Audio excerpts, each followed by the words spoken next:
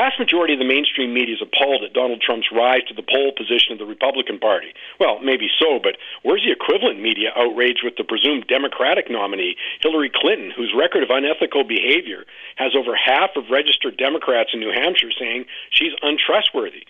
Now, I happen to think that most of what I've heard from Mr. Trump regarding economic policy is nonsense, let alone his promise to deport American-born children of illegal immigrants.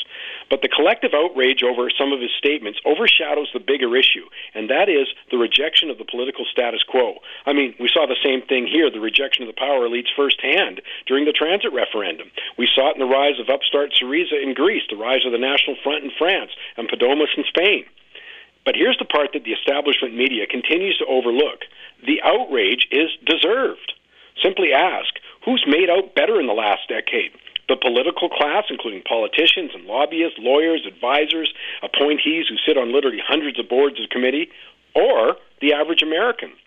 I mean, it's not even close. There's been no suffering, no staff layoffs, no reduction of the perks. They still got their limousines, exemption from Obamacare. They can still trade on insider information. Yes, that's legal in the states for elected representatives. And they're still free to dole out billions to political insiders. While at the same time, the American middle class has shrunk. There's a record number of people permanently unemployed, a record number of people on food stamps. Yeah, a lot of American voters are rightfully saying, hey, how could this get worse? My name is Mike Campbell. Join me Saturday for Money Talks.